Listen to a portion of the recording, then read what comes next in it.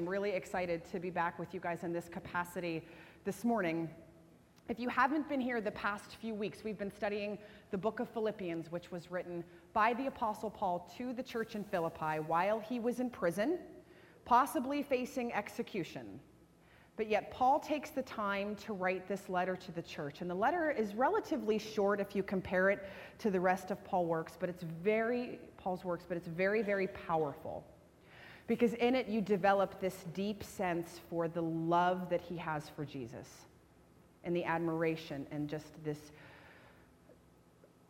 unashamed joy that he finds in pursuing a life after Jesus. But you also find that he's cheerful despite his circumstances, right? He's in prison. He's in a Roman prison, and they're not nice. It was not a place that you ever wanted to find yourself, but yet you get the sense that Paul is still really happy.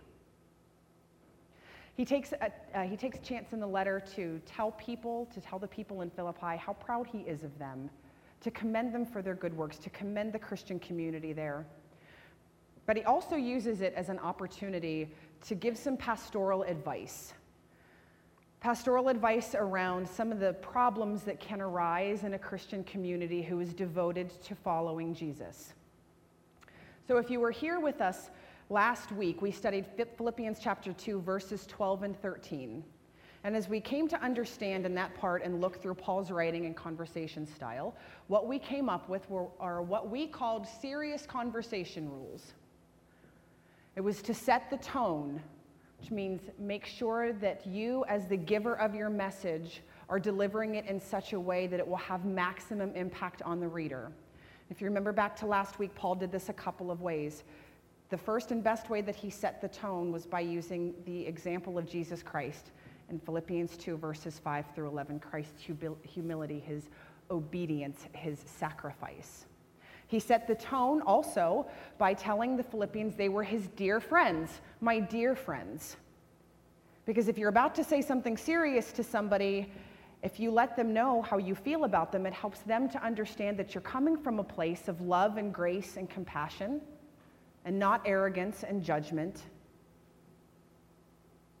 And he also was an encourager. He encouraged them to keep up the good work as you have continued to obey. Right? The second one, don't be vague. Don't just drop a bomb on somebody, but have it kind of be unclear. Meaning, if you're going to talk to somebody about something serious, make sure they understand what you're saying. Don't leave them in the state of kind of ickiness on the inside where they're not really sure what it is that you're trying to say. And last week, our verse was continue to work out your salvation with fear and with trembling. Our third serious conversation rule was make sure there's a why. What is the point? What is the purpose of what you're saying? Don't come across like a blowhard who needs to have his voice be heard or her voice be heard, but make sure you have a why. What's the point? And our point last week for it is God who works in us to will and to act according to his good purpose. So this week, I invite you to turn with me. If you have a Bible, if not, we were clever enough to figure out how to get it up on the screen. Wasn't magic. Don't get scared. Thanks, Pam. It's Philippians 2, verses 14 through 16, which are a direct continuation of what we learned last week. Ideally, we would have done everything together. We would have done this whole section together, but since I don't think we can get you to stay for 2 hours, we broke it up into 2 weeks. Verse 14. Do everything without grumbling or arguing, so that you may become blameless and pure, children of God without fault in a warped and crooked generation. Then you will shine among them like stars in the sky as you hold firmly to the word of life. I thought it would be a good idea to sort of put into practice what we learned last week. We set the tone. How is Paul not vague? Well, I think the unvagueness is pretty clear. Do everything without grumbling or arguing. That's kind of clear, right? Paul actually sets the tone with what he did last week. Remember, these verses go together. Christ's work on the cross, his obedience. He told people how he felt about them. He was an encourager. And you have to be like that to drop the bomb, right? Do everything without grumbling or arguing. And our why. So that you may become blameless and pure, children of God without fault. And you will shine among them like stars in the sky. I was thinking about this particular verse, our second serious conversation rule, which was don't be vague. And I kind of bumped it up against what our verse was last week, the continue to work out your salvation with fear and trembling.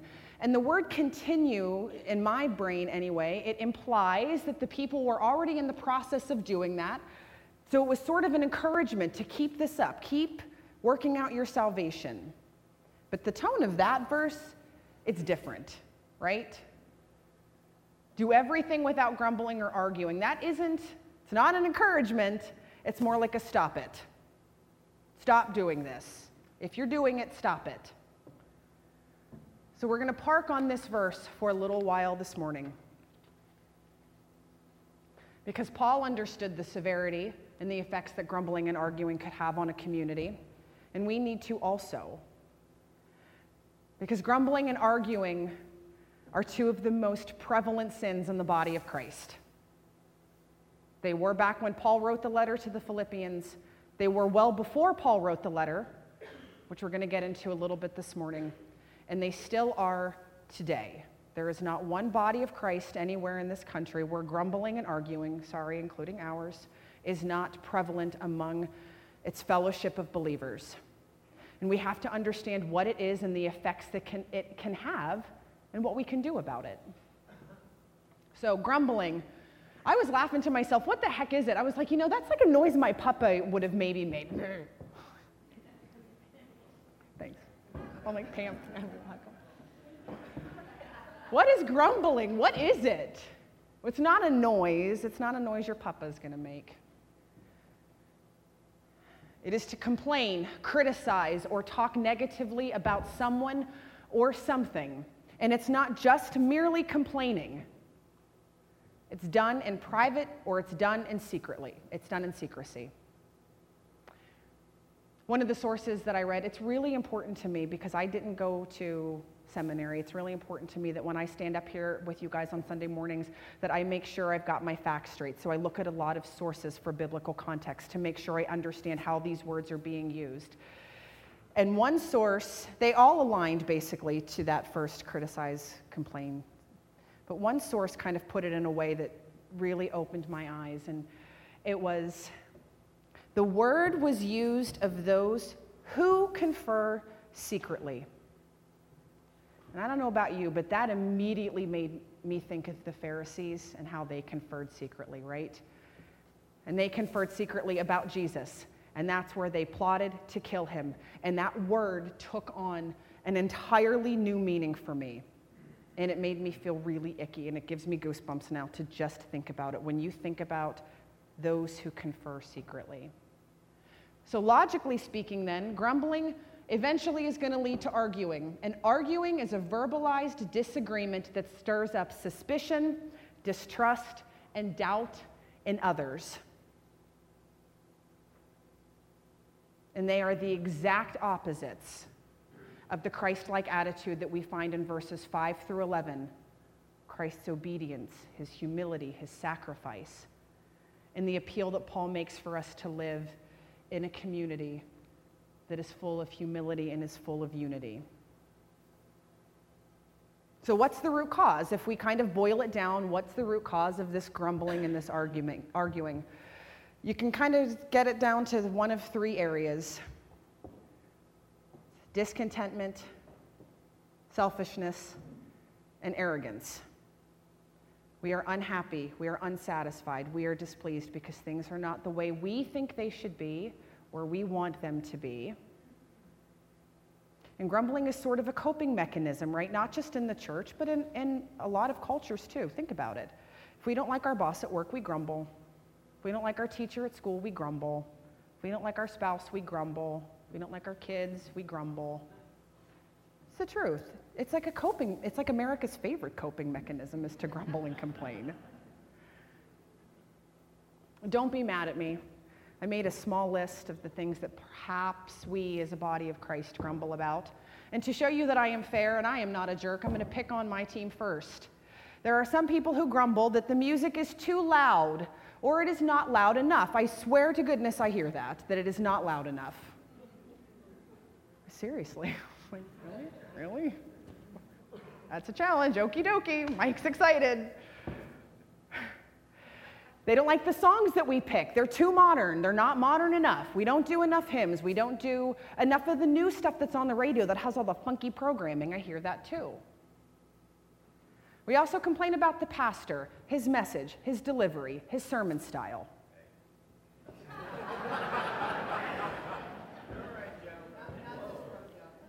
I started with music first. Brother Joe.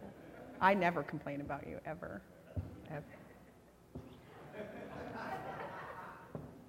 We complain about stewardship. We don't like the way our money's being used. We don't like the budget. It should be more this. It should be more that. We don't like the decor of the room. Let's not bring up the tables.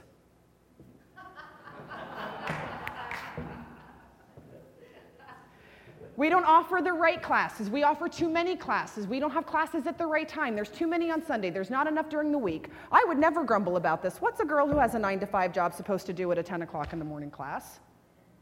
Dear Bank of America, got to go to class. Be back in an hour. Deuces. We complain about our leaders a lot, don't we? Our pastors, our staff members, session, God-appointed ministry leaders. Nothing is spared,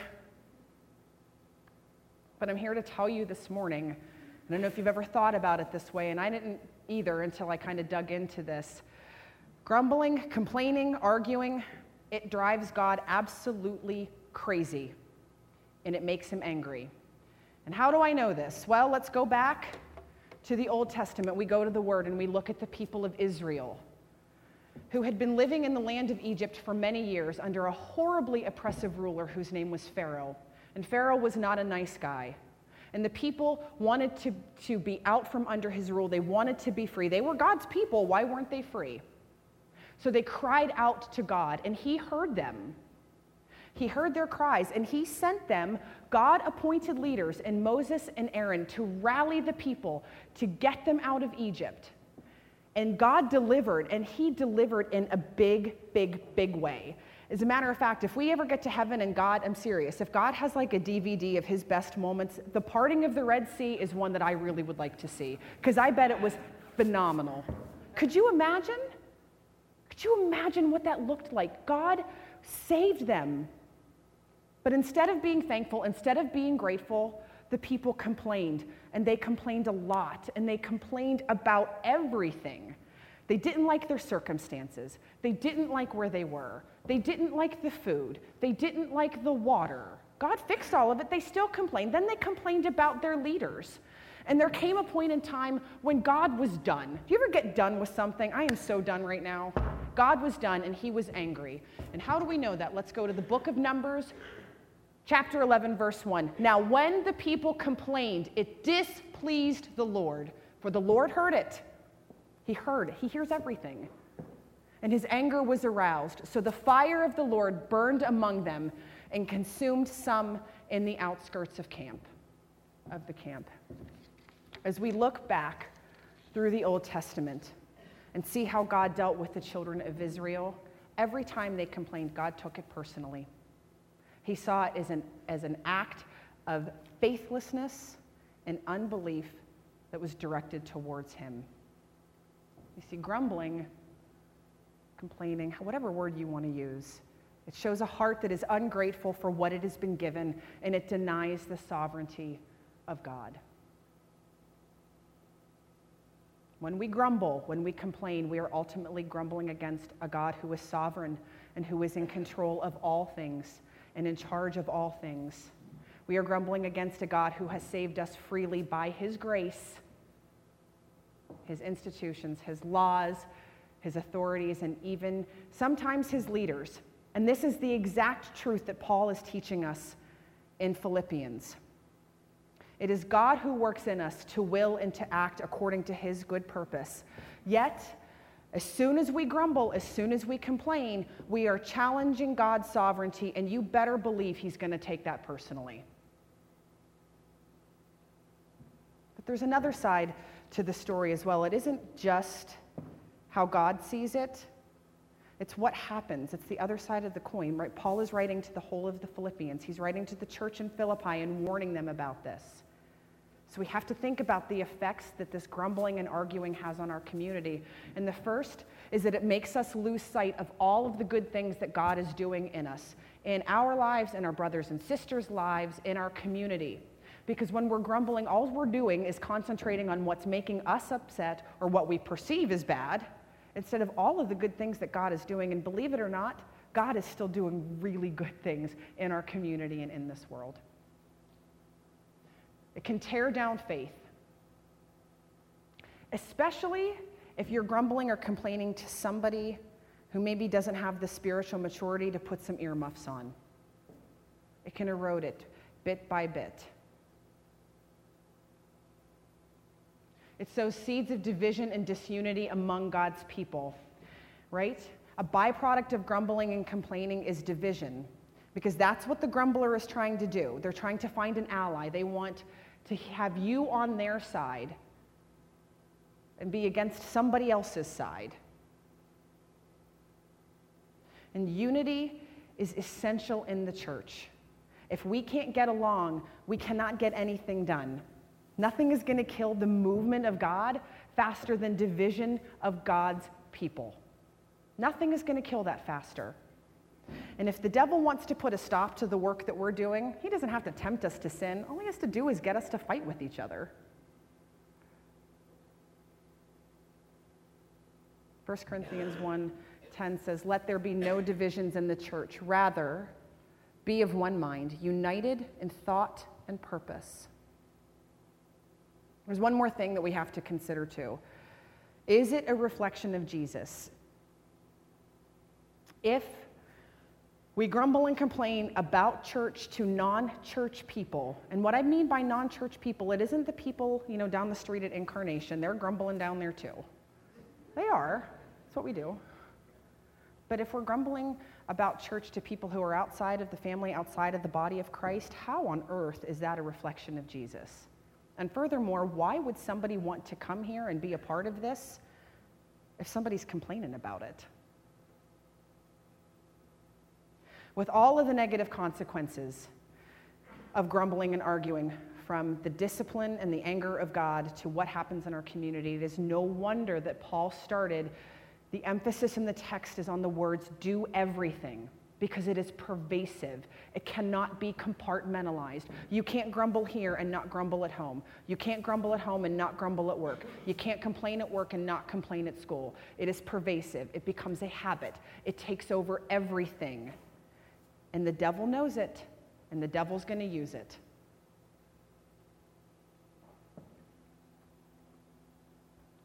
Let's come back to our why, our third conversation rule, so that you may become blameless and pure, children of God without fault in a warped and crooked generation. Then you will shine among them like stars in the sky as you hold firmly to the word of life. Just going to go through this part quickly. This blameless and pure, that refers to our internal and external conduct. Paul is encouraging the Philippians and us to not let anyone see anything other than what is blameless and pure, not man who looks on the outside or God who sees both. God sees the inside. If you see in quotes, that means that Paul was quoting somebody. It's a reference to Deuteronomy 32:5-6, children of God without fault in a warped and crooked generation. And he's encouraging the people to not be like Moses said those words in the Song of Moses. And he was pointing out the faithlessness of the Israelites and the faithfulness of God, and Paul is warning them against that. Here's Deuteronomy 32:5. This was not my favorite verse that I ever read. They are corrupt and not his children. To their shame, they are a warped and crooked generation. Is this the way you repay the Lord, you foolish and unwise people? Is he not your Father, your Creator, who made you and who formed you? While Moses' words refer to Israel, Paul is universalizing them, right? Because the Philippians, they weren't Jewish, but Paul is still making reference to this, that in a world that is full of grumblers and complainers and arguers and crooked, pretty sure we still live in a relatively crooked generation now too. We cannot make the same mistake that Israel made. We have got to tame the tongue. We have got to be careful with the things that we say. Finally, the shine among them like stars in the sky. It's an analogy from Daniel 12:3, where Daniel compares the wise to those who live in God's wisdom, to stars that shine in the sky. Stars, people who live in God's wisdom are people who light the way for others also. And Paul's point of using this is that in a world where grumbling and arguing is so commonplace, be a star, be something that shines. Church in Philippi, Church of the Palms, be a place that is different. So people notice it's different, because people, we're so used to everybody complaining and arguing around us that when we don't do that, people are going to notice the difference and they're going to ask why. And that's when we have the opportunity to point them towards Jesus, which is one of the points of shepherd evangelism that Pastor Joe talks to us about. All you have to do is just be a little bit different, but shine your light.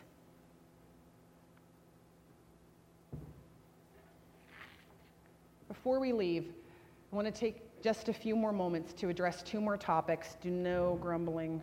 We're only going to be here for about 20 more minutes. Hope that's okay with everybody. No.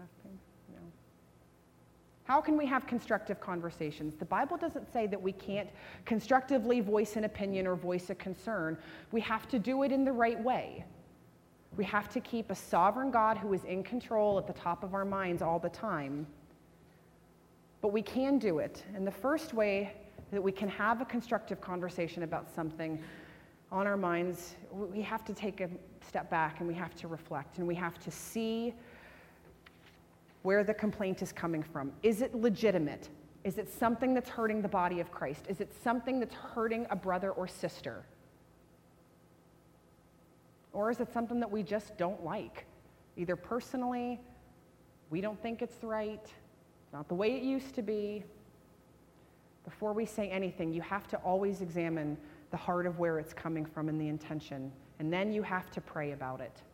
You have got to commit your worries and your concerns to God's care, and then be willing and patient to wait for him to point you in the right direction, because he will.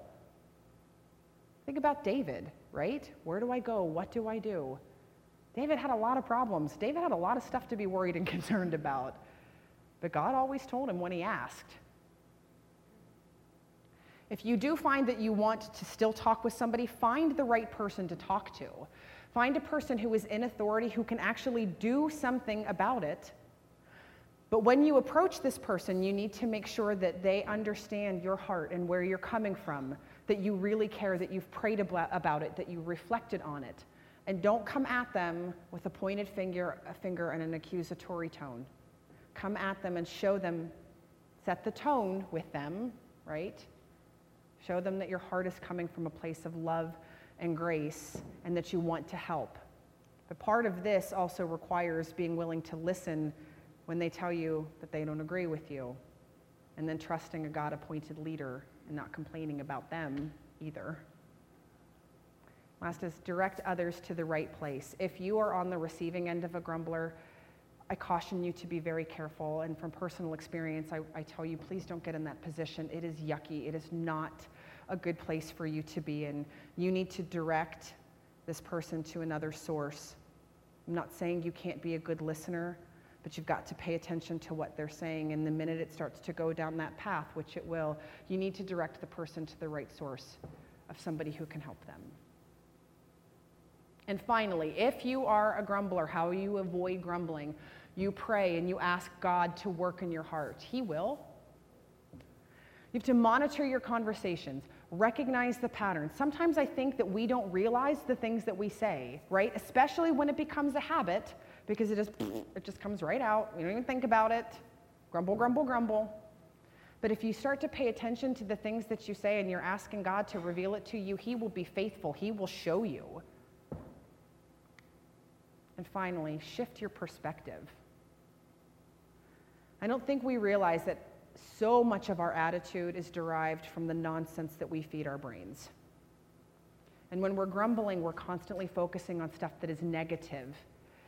And by shifting our perspective to something that is pure and holy and good and godly, and we meditate on the word, we're shifting our perspective. And suddenly, we can either replay hurts or we can remember a promise. We can see the faults of others or we can seek to see the person who is in need of God's grace. Or we can dwell on the bad that could happen, and statistically speaking, it only does about 10% of the time.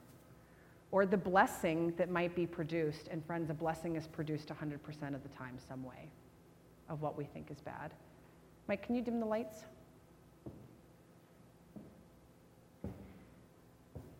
This is the Orion Nebula. It's one of the few nebulae in our entire galaxy that is visible to an unaided eye. It is visible without binoculars, which puts it nearly in a class all by itself. Many times we look up into the sky, into the stars, and we don't realize that's what we're looking at, but we are. It's also kind of a one-off situation because it's what they call a stellar nursery. And astronomers have identified over 700 stars that are at various stages of formation and development just within that cluster of stars. They have baby stars. It's a one of a kind almost. And that's what I want us to be. A cluster that is visible even in the darkest night. A cluster that other people can see that is unique. A cluster that takes all different kinds of stars, from baby stars to big stars, and we raise them up, and then that light shines out into a very, very dark world sometimes. And in order to do that, in order to shine effectively, we've got to get past the arrogance. We've got to get past the pride, the grumbling, and the complaining. And we have to become a group that shines with love and with grace and with hope. That shines brightly in a world that really, really needs our light to shine across the aisles and out into the world.